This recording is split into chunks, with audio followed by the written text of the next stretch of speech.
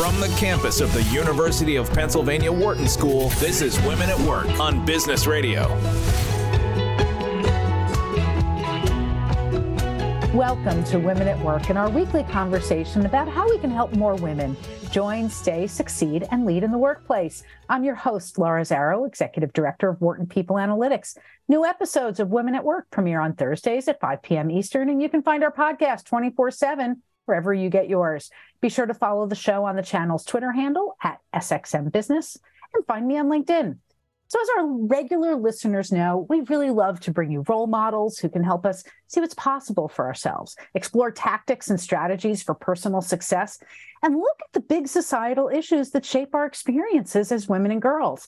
Today, we're going to do all of the above by exploring one of society's most beloved and reviled women, who is emerging as one of this summer's biggest celebrities, that impossibly tall, slender, high-heeled addict, otherwise known as Barbie. My guest for this discussion is a role model in her own right, the Emmy-nominated filmmaker Susan Stern. She's the director of Barbie Nation, an unauthorized tour, which will be re-released in celebration of the movie's 25th anniversary on June 27th. In this documentary, Susan takes a look into the bizarre world of Barbie, delving into the history of the doll, the ironies behind her conception, and her devout adult fan base, while helping us all understand the extraordinary businesswoman Ruth Handler, who created Barbie and founded Mattel. So, Susan, I'm so excited to have you on the show today. Thank you for joining. Oh, thank you so much for having me. Do you mind if I share a little bit more about you before we get started? No, please go ahead. So Susan's a director, producer, and investigative journalist whose documentaries include Barbie Nation and The Self-Made Man. She's earned 2 Emmy nominations, won the Duke University Center for Documentary Studies Filmmaker Award, a Cine Gold Eagle, and a Golden Gate Award at the San Francisco International Film Festival. Susan's a former chair of New Day Films, the educational film distribution co-op that distributes her films. And today she is our guest. So Susan, I got to ask, this was some time ago. What led you to do a documentary on Barbie? Well, I initially did it. I got to blame it on my daughter, Nora, who is featured in the film with her still best friend, Claire. And, as many of you know, if you have girl children, somehow Barbies come to you. You don't necessarily have to buy them. They just arrive. And then, I find you put them in a dark place, like a closet or a drawer, and they breed. And then you turn around, you open the door, and suddenly you have 20 of them somehow. Sometimes there's just one Ken, so you're not sure what's going on there, but there's just like all these Barbie dolls. Right. And then, so I would play Barbie. I like to play with my daughter. And I saw my daughter, Nora, one day, and she's playing that one of the Barbie dolls is jealous of the other Barbie doll. And I said, Nora, women don't have to be jealous of other women. And she just looked at me and she said, Mom, how about first we play what I want to play and then we can play what you want to play? Go, Nora. I know. I must have done something right.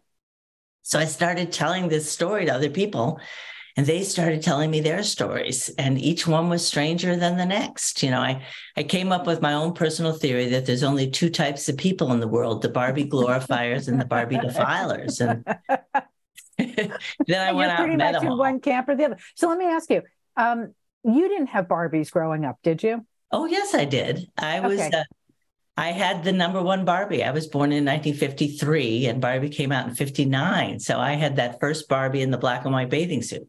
And that's amazing. I was not allowed to have Barbie. I had Love, Hope, Peace, and Charity dolls instead. I'm so sorry. And then the same mother who refused to buy me Barbies bought them despite my protests for my daughter. Did you ask her to explain that? Yeah, she told me that I was being crazy and she thought Ellie would love them.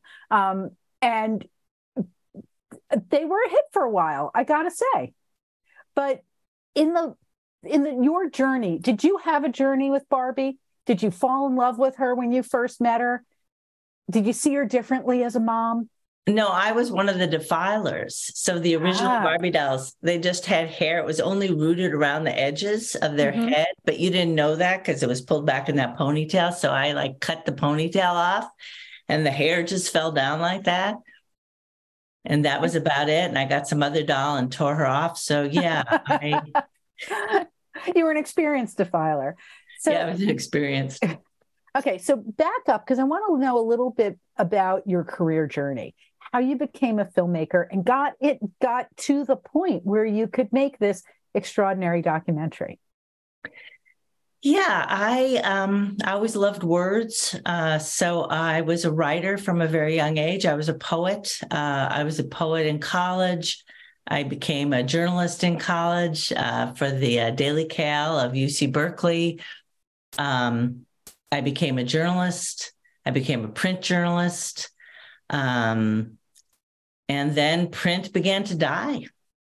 And newspapers began to close. And the last newspaper I worked for, the Oakland Tribune, it went bankrupt. And I got a job in television news. And then my friend Terry Zweigoff, who a lot of people know made Crumb, my husband, my late husband, was an underground cartoonist. One of the things not mentioned in your introduction is my other new film that is now streaming is called Bad Attitude, The Art of Spain Rodriguez, about my husband, who was an underground cartoonist.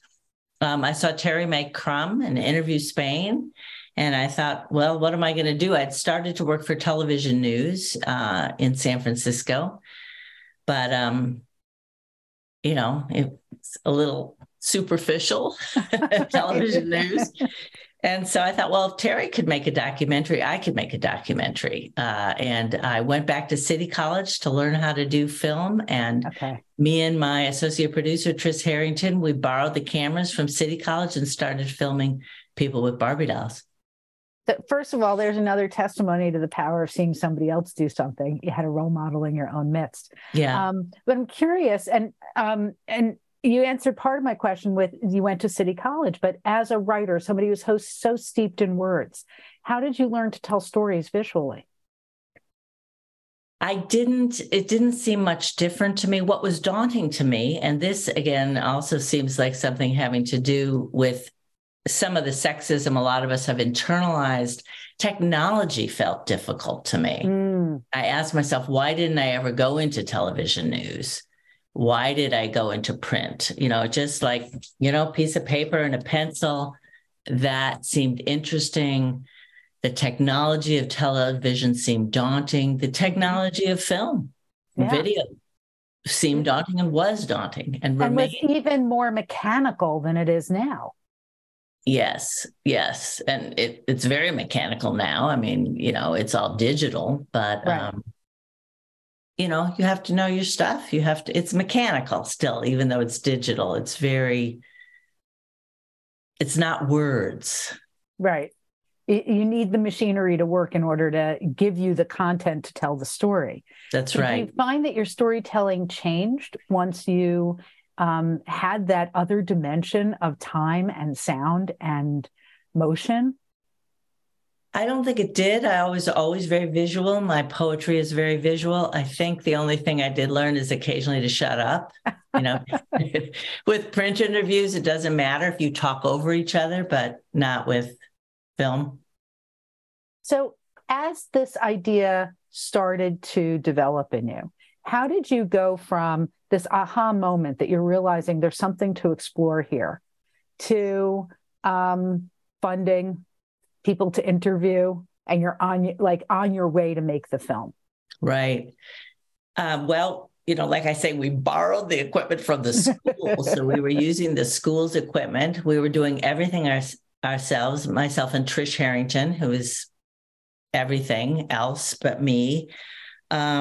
The first thing I did, because I'm a journalist, was to, I'm trying to figure out how I figured it out, because it was 1994. It was just the beginning of the internet, that no one else had done a film on Barbie. There hadn't been a documentary made on Barbie. That was the first thing I checked. And then when we began, I have to say, we had so much. I don't know. Are you familiar with the term reporter's karma? No, but I'm game to learn about it. Okay. There were so many times when we just got lucky in bizarre ways. So, for example, I reached out to Mattel right away. And the first thing they said, and this is very interesting in light of the fact that the Greta Gerwig Barbie film is coming out. The first thing they said is, we aren't doing anything Barbie. We don't do film about Barbie. That is a decision. We're not doing that. And for that matter, neither are you. They were not welcoming. But I just kept going. I think I talked to some lawyers who said, well, they can't stop you from interviewing people and showing Barbie dolls. And I went to a Barbie doll festival that was held by people into Barbie, not held by Mattel. But I met lawyers and representatives of Mattel there. And somehow we hit it off. And so somehow they gave me access, and I got access, of course, in writing, and they sent me a reel of the old Barbie commercials. That's just, because you there's incredible footage in the film. Yes. They sent that to me. And they ultimately cooperated with me after they first said they wouldn't. You got to tell me more. How did you do this? Did you charm them? Did you persuade them? How did you get them I guess on board? It just feels like we hit it off. It just felt like we hit it off. And suddenly these people opened the door for me. Like I said, I have all the old Barbie commercials, which are in the film. And then likewise, a very similar thing happened with Ruth Handler, where then Mattel did have a big Barbie festival in Orlando, which they let me come in and film.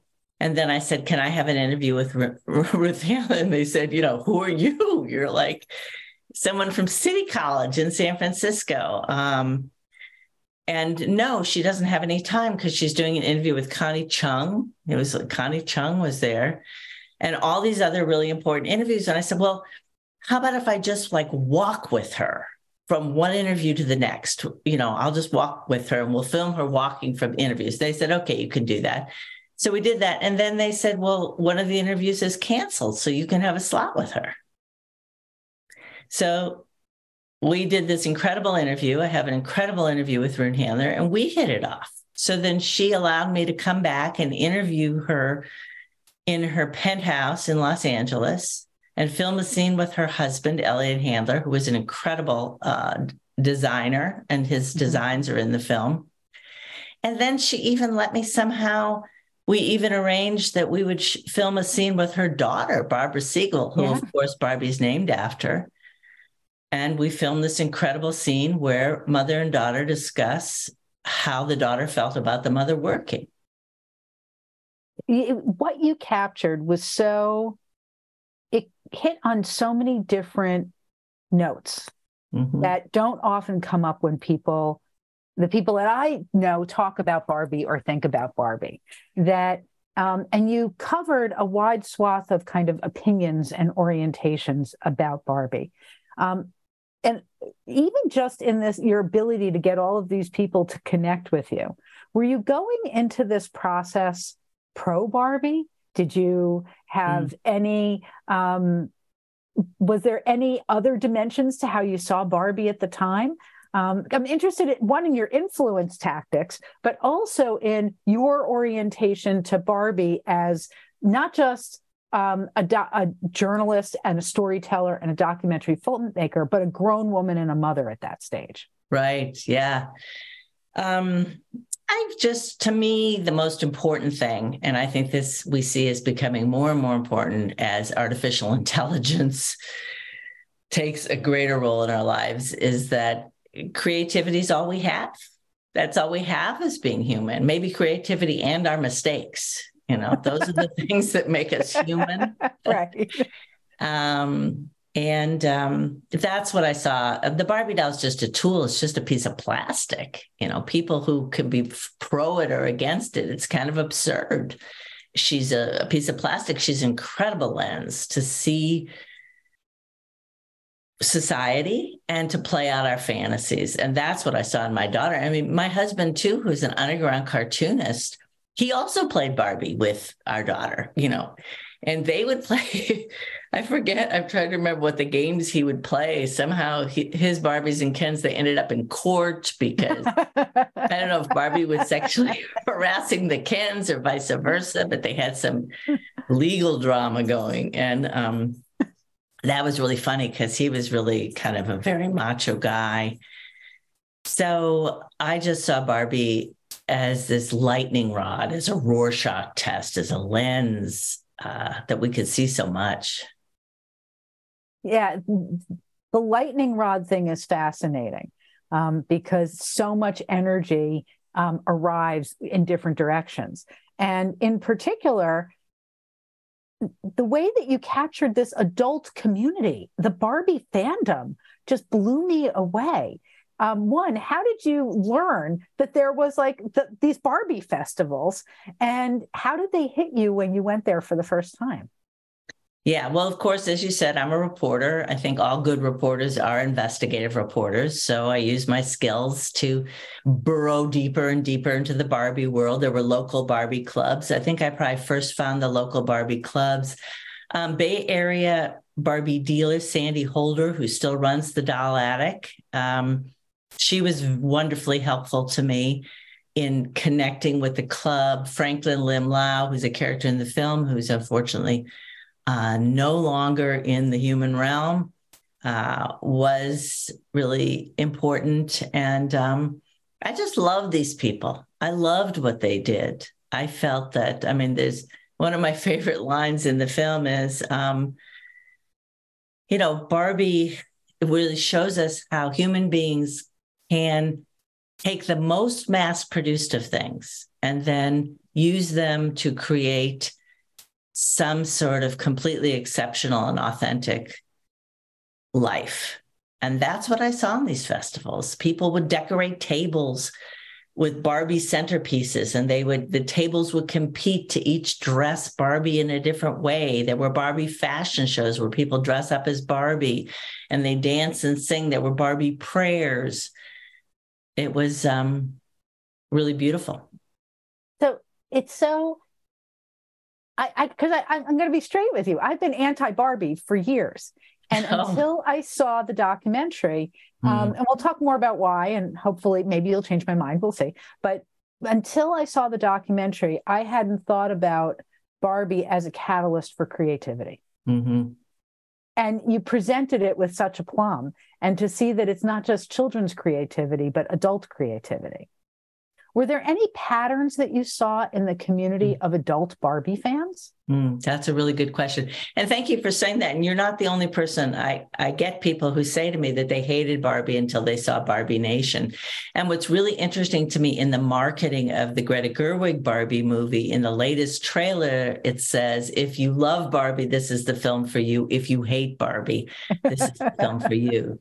So they know that is real. That's an interesting question, though, about trends or themes in the Barbie world. And I understand from reading that the Barbie fan world has gotten even more incredible. You can pay.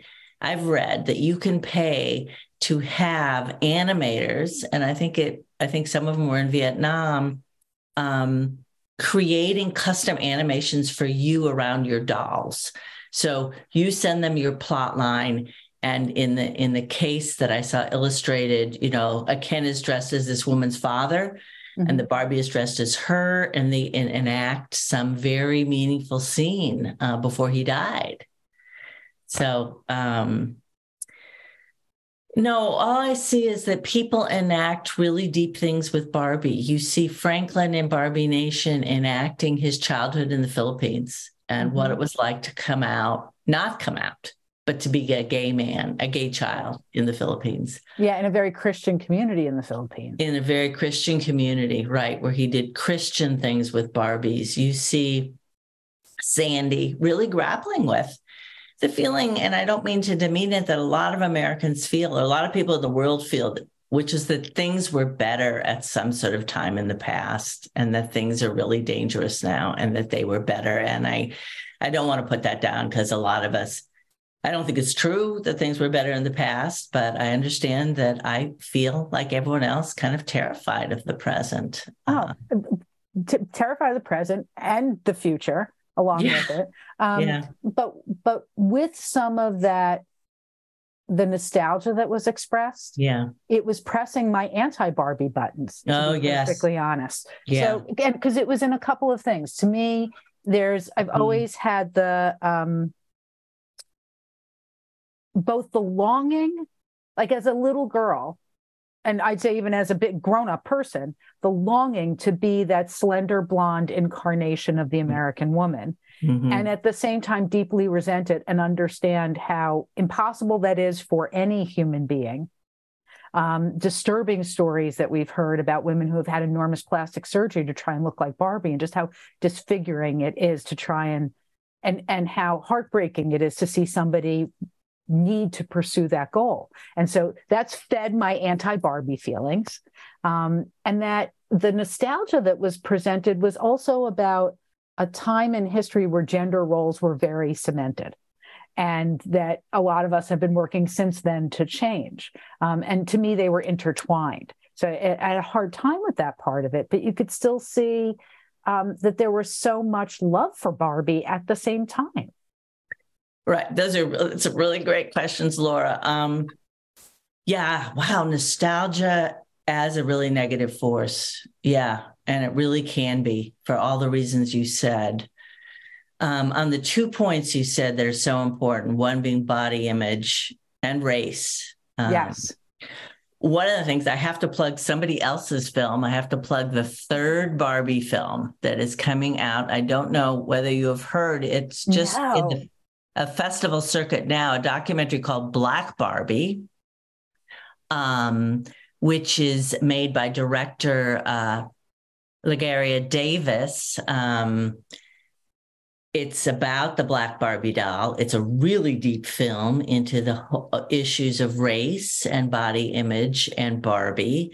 The director, LaGaria, is related to, her aunt is a woman named Beulah Mae Mitchell, who is only the second Black person to be employed at Mattel, and was a very key person in terms of Mattel's evolution of making Black Barbie. I'm very happy. The big thing that's different in the new edition of Barbie Nation is that a Black Barbie segment that I filmed back in 1998, but didn't get into the film, is restored to Barbie Nation. I edited it in myself. It wasn't in 98 because I got really deeply into the issue of Black dolls and the history of Black dolls. And I just, I couldn't fit it all into the film. And at the time, I remember saying to my editor, the issue of Black Barbie and Black dolls has to be a complete film. It wasn't there then. It is there now. It's called Black Barbie. And it deals really wonderfully with that issue of race and body image. Gender, I agree with you. But the thing is that trans people, as well in Barbie Nation, and LGBT people have subverted the the Barbie and Ken images. They've subverted both of them. And, I like that. It was part of, and to give credit to the film, the sections that you added, I didn't realize you had added them on Black Barbie. It was really illuminating, and to see the love that was there. You did a really nice job with it. And also to see the LGBTQ and trans like the whole population that was finding a catalyst for self-expression. And it's like another manifestation of the importance of having adult dolls to tell our stories. Yeah. It was so beautifully told, and I had never thought about how joyous and potent that could be. Yeah, thank you. So while I went in a hater, I came out seeing many, many more dimensions that I went in understanding or even contemplating. So it's a real credit to the film. Thank you. Thank you. I'm also really interested in the business story and what you find out, because my reading of the stock market, Mattel is involved in the Greta Gerwig film, and that they allowed this to happen. This is the first time they've allowed there to be a live action Barbie film. And I think it's Warner Brothers that's making the film. Okay. Both of these companies, I think their stock has not been doing so well recently, and I'm thinking this film is very important. I hear from some of the young mothers that I know that in recent years, Barbie has not been the go-to doll for young girls, that the Disney princesses have taken over. Barbie. Yeah. I know this is true outside of the United States. I have a friend in Mexico I've been talking to about it. So I'm really curious to see what this film does for Barbie sales. I'm very curious, and also to see how it captures the popular imagination, If it does. If it does. I know that my daughter has already put July 21st on the chalkboard in our kitchen, which is when the Barbie movie premieres, in pink chalk with the logo. Oh, my God. Yes. How old is your daughter? 21. Oh. And she's a gender studies major. We're on it. Oh, that's so interesting. Also a big Greta Gerwig fan. So very curious to see, one, what it becomes in her hands, but also the popular reaction to it. And all these complexities that, if they come up between the two of us, and certainly as you uncovered as you did the film, I'm interested to see what happens. You mentioned in the first half of the show that in your documentary, there are these two just enchanting little girls playing with Barbie. Smart, self-aware, and one of them's actually your daughter and her still best friend, correct? Yes. So there was a scene where Nora was explaining to you the importance of being pretty. And it really struck me. Could you tell the audience a little bit about what that part of the film, what the scene was about, and how you reacted to it as her mom, which we don't get to see during the film? Right. Well, it's a scene where Nora, who's 4.5 years old at the time, and Claire, also 4.5, her best friend, are playing Barbie dolls and being simultaneously interviewed by me. And Nora says that it's actually important to be pretty, because if you're not just even a little bit pretty, you may not have any friends. And it's like, wow, that's, one of the many stunning things people say in the movie. And poor Nora, I think she's been embarrassed by having said that. But really, I think parents, anyone who's a parent, or you should understand about children that young, they're perfect societal mirrors. They're just, the point of that phrase is not because Nora thinks this at the age of 4.5, and she does think it, but she just is repeating what she's heard. And in fact, very guiltily, I recall, I think she was, in fact, mirroring a conversation that my sister and I had in earshot of our two little girls. My sister's daughter is a year older than Nora, so Nora's first cousin, and my sister's daughter was the person who gave Nora her first Barbie, and they were close as little girls, 1 year apart. And I think the two girls overheard something that their mothers were talking about. So, as my daughter, actually, my wonderful daughter, very emotionally intelligent daughter, once said to me when I think I had to fess up to saying something that was not body positive. And I apologized to her about saying something that was undoubtedly harmful to her about, watching her weight or something. She said, "Mom, you're infected with this disease of sexism, like the disease of racism, and infects us all. It's good to know about it, but you're infected, just like we all are." And it was stunning to see that we're infected even as 4-year-olds. That it's part of the way we make sense of the world at such a startlingly young age. That's right. I think I remember reading, and I don't know if it was in when I made the film, but children, things like sexual preference, sexual identity, sexual attraction, they go back about to the age of 2. Mm-hmm. So it's not Barbie's fault. She just becomes the mirror for it. That's right. It's not Barbie's fault. And we do pass these things along. Children absorb them. Without a doubt. Yes. Although there is the question of when Barbie is presented as the toy, to what degree does that then become the standard? Well, what I always felt is you have to, I'm a big talker. I like to talk, as you can see. I always believe the thing to do is to really talk to your kids. So I watch cartoons. My husband, the underground cartoonist, watch cartoons because we like cartoons with our kid. And so Nora was, her media literacy, which is Barbie is a piece of media, began very, very young. So we watch TV and we say, do you understand that these are commercials and they're trying to sell you something? In fact, the whole show is a commercial. All media is trying to sell you something. You have to know that. Yeah, there's a great piece from Free to Be You and Me that Carol Channing does about teaching kids how to watch commercials on TV. Mm-hmm. And that woman with all her soap and wax and scrubbers and cleaners and bleach, she's an actress. Anyway, a shout out to Free to Be You and Me. One of the things that you do such a beautiful job of explaining in the film, and a lot of it is through the interviews with Ruth Handler, is why the genius of why she created Barbie. So a way that she observed her own daughter's play and saw something major. Can you explain what that was to us? Yeah, in the film, like I said, there's an incredible scene with Ruth Handler and her daughter, Barbara Siegel. And I managed to score from somebody the old paper dolls they would have been playing with. And she talks about watching her daughter play paper dolls and we'll see all these beautiful clothes and all this fashion that she loved, and that there was no adult doll at that time. And there wasn't. I also researched the history of all dolls, and there were baby dolls. There were some, I think they were called Madame Alexander dolls, but they were really disproportioned. They always would have heads that were too big. So there wasn't any doll that was really representative of a human being.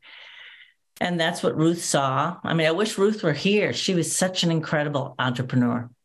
Incredible. And I want to talk about her a little bit and learn more about her, because I was just so struck by her genius on multiple levels. There was this moment of recognition of seeing like a true innovator, where there's this human response to what's the adult version of myself? Who can I be? Yes.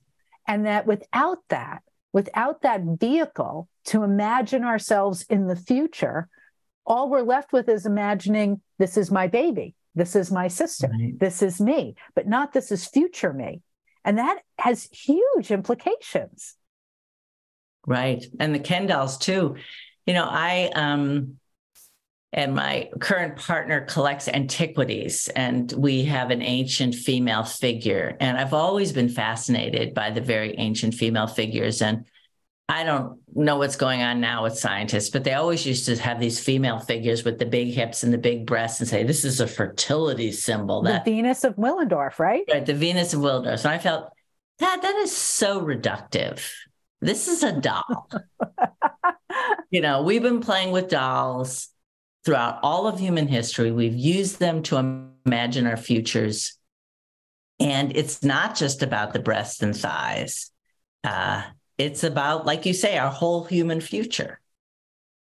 And we saw the cathartic way that adults, like the gentleman from the Philippines, was engaging with the dolls as a way of processing, of sorting through memories and feelings, even as an adult, as if it's showing us that it can be a need that we have, a resource that's there that we don't tap into because we don't play with dolls anymore. Right. Yeah. And whole adult communities. Where did the visual idea of Barbie come from? Well, as Ruth Handler admits in the film, she had this idea with the paper dolls. She took a trip to Germany in 1956 with her family.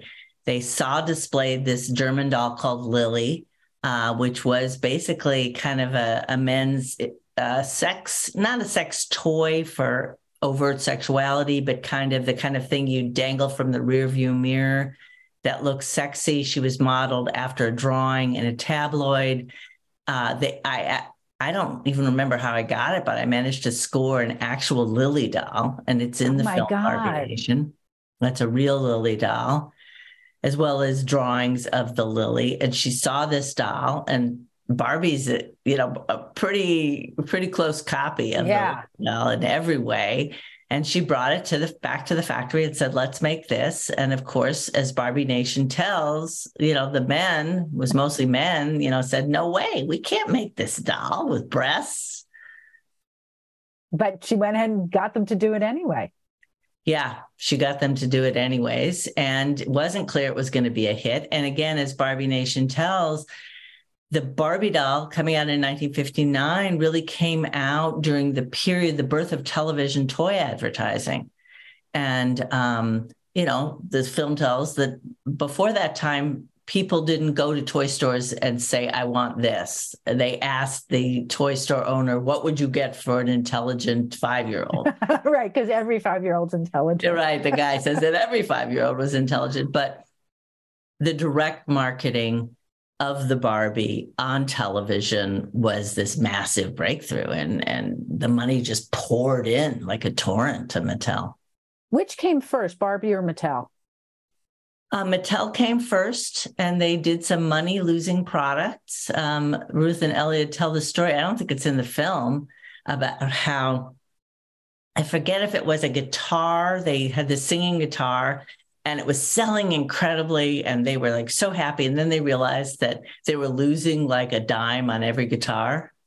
If their production costs were higher than they were making, I was like, oh no.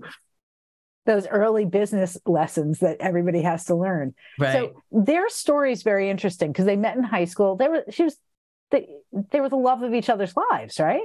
Yes, they were. And as Ruth tells the story, Elliot was an artist, and she says, and I didn't want to live poor as the wife of an artist, so she kept ghosting him. And finally he convinced her to marry him. And they came out to California with a car and no money. And the first breakthrough was Elliot's. Elliot was one of the first designers in the United States to make housewares out of lucite, which was a new material, a beautiful material. Several of his designs are shown in the film. They're gorgeous. I want them. And he made housewares, and as Ruth says, and out of the scraps, they made dollhouse furniture. And that's what launched Mattel. So she was really the business mind behind Mattel. Yes. And he was the design creative force there. Yes. He also created Hot Wheels. Most boys of that generation had Hot Wheels. Yep. They were everywhere. And they made a lot of guns. I mean, some of the pictures in Barbie Nation show Ruth and Elliot posing with their guns. Toy guns. How important was Barbie to the success of Mattel? It was very important. It was always there. Once Barbie hit, she was their biggest selling product. And she was their biggest selling product year after year after year. And some years she was going up by 10 and 20%. The thing that I haven't fully investigated, so, take this with a grain of salt, but when I went, my distributor, Rocco, thank you, Rocco, asked me to possibly update the figures on Barbie sales. So I looked at the figures from 1998 to the present, and they hadn't gone up that much. So I really do think that Barbie went up and up and up for many, many years, and then there has been probably a recent period where, again, it's possibly the Disney princesses or other dolls or something else. Because Barbie, there were certain things about Barbie that were unique at the time. One was this adult representation. Two were all the clothes and the accessories and the townhouses and the cars. Yeah. And so mix that and then later on, like I know when my daughter was little, Polly Pockets emerged, which had teenage creatures, but they were smaller. They could get dressed up. They had so it was, they owed a big nod of thanks to Barbie, but it was starting to be another kind of product that was on the market that could also sell and create a million little pieces to cover your floor that you stepped on all the time. Right. But that she was, and she would bring all of these different things together. But I saw that they were new products very much in the spirit of Barbie. Right. And then American Girl was a big thing at some point, those American Girl dolls. And of course, Mattel bought American Girl. Which makes sense. Even though American, much higher price tag, point of entry with American Girl. Right. And an attempt to be more politically correct.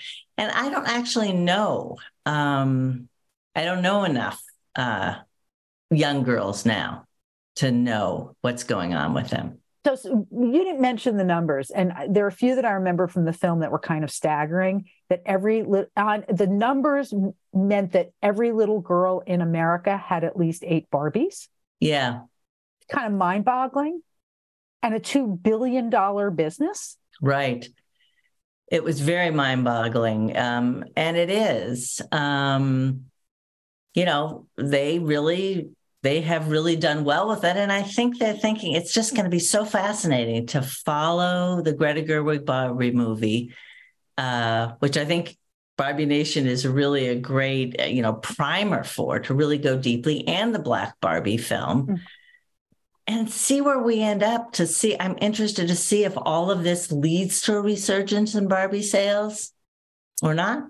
Or a backlash. It'll be interesting to see. Yeah. How did the re-release happen for you? Did you say, it's the right time for this? Or was it happening separately from these other Barbie films? No, it was, like I say, one of my regrets in life had always been that I didn't get the Black Barbie part into Barbie Nation. And I felt bad about that. And so, in the back of my mind was always this idea. I mean, we did put out in 2003, when DVDs came in, I did a DVD version of Barbie Nation, which had a whole short on Black Barbie, because I have a lot more material than I put in the film. But it wasn't in the film. It wasn't in Barbie Nation. And then a couple of years ago, I read that there was in the works going to be a Hollywood live action Barbie movie, which I knew was a big deal because I knew Mattel had refused to do it. Right, so you knew there'd be real horsepower behind it. Yes, and I thought, here's my opportunity, here's my chance. But it took me a while to, find the right distributor. So again, thank you to Rocco. So tell us a little bit about about how Black Barbie emerged and the various efforts at diversification with Barbie and the various kinds of dolls that are being produced for audiences around the world. Yeah. Well, again, I recommend that your viewers really check out the film Black Barbie. It's a documentary. If you Google Black Barbie documentary, you'll find it and be able to see where they are in their process. Like I said, they're just in the film festival process.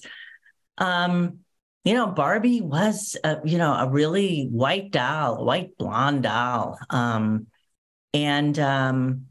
Mattel, I mean, what I have to say and what the Black Barbie film really reveals is that in the 60s, there, of course, the big racial uprising in Watts, California, and Mattel is based in Los Angeles. And this had a really big effect everywhere. And money came in and people got involved with community development in Watts. And one of the things that came out of that was a black doll toy company called Shindana Toys. I knew about that from my black doll research. I hadn't known that Mattel gave them $20,000 back in the 60s to help start that company and gave them personnel. That Ruth Handler of Mattel was really involved with that. Prior to that, Mattel had introduced a black doll called Francie, who was not Barbie, but Barbie's cousin. And as is told in Barbie Nation, that didn't go over too big. Nobody knew what to make of that. I think this was at a time where interracial marriage would have been illegal in the United States. That's right. It was probably a little bit after that, but right. People don't remember that interracial marriage was illegal, that you didn't have. And even after it was legalized, white people didn't really acknowledge that they might have had them because there was always, in slavery, of course, there was those times there was rape. So there were a lot of people you could have had black cousins. But the doll did not reflect the features or the style of people of the African diaspora. It was like, black dolls, the history of most black dolls in the United States were just white dolls painted black. Right. One of the things I didn't know the Black Barbie documentary reveals is there was a time, according to that documentary, where black dolls were actually illegal in the United States. So it was very hard to get black dolls. It was very hard for children of color to get any dolls that looked like them. So this Francie comes along. It's not till 1980 that Mattel made the first actual Black Barbie, and she was designed by a Black designer by the name of Kitty Black Perkins. And she's featured in Barbie Nation. The section on Black Barbie opens with this really beautiful 1980 Black Barbie that somehow does feel evocative. And many Black people have said that she does feel evocative of, some of their spirit and style. Mattel kept making, and that was a big deal because she was Barbie. She was not a cousin. She was the Barbie. She was Black right. Barbie. And Mattel, subsequent to that, has made other dolls. Kitty Black Perkins did the Shawnee line of dolls, which is also featured in Barbie Nation, where the bodies and features are, more representative of the Black community, and they come in, there's 3 different ones of them with different skin tones.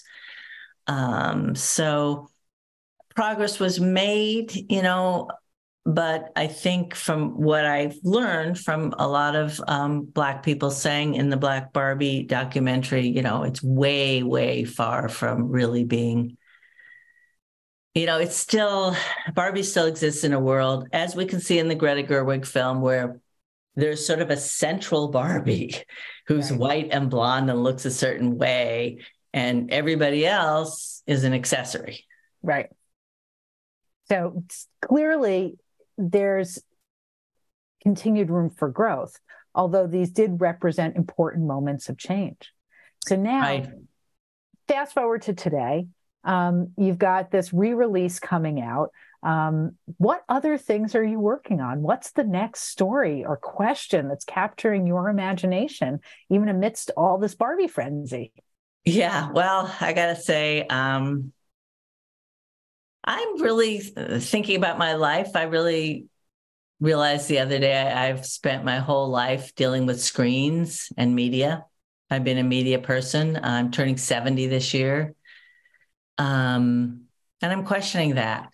I'm certainly very involved in social media, both for Barbie Nation and for my other film, Bad Attitude. But I am wondering if I want to do some more work that is more direct and not mediated by screens and audio recordings. Would that be more writing? I don't know. I really don't know. I'm gonna dive into the uncertainty of the future. So as a writer, when you started out as a journalist and a poet and writing, did you write every day? I did write every day, still write every day. It's part of who you are. Yeah. But it's the question of what is it part of the work that you choose to do? Right. I don't know if I'm that attached anymore to what I have to say. I was going to ask, you shared with us your age. How is being at this stage of your life shaping that agenda? Yeah, it's really shaping it. It's absolutely shaping it. It's really interesting. I'm very interested in getting old. I'm interested in dying. And that, I think, is the metaphysical question in Greta Gerwig's Barbie. From what we've seen from the trailers, Barbie suddenly gets interested in death, and this is a big turnoff. I guess that's the other thing that we have as humans, right? We have our mistakes, we have our creativity, and we have our death.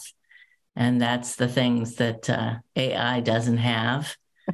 And there was it was Andie MacDowell, an actress I've always loved, that said recently, she was interviewed and she was starting to go gray. And somebody said to her, "Oh, that gray, it really ages you." And she said, "Good, because I know what it's like to be young. I've done that. I've been there.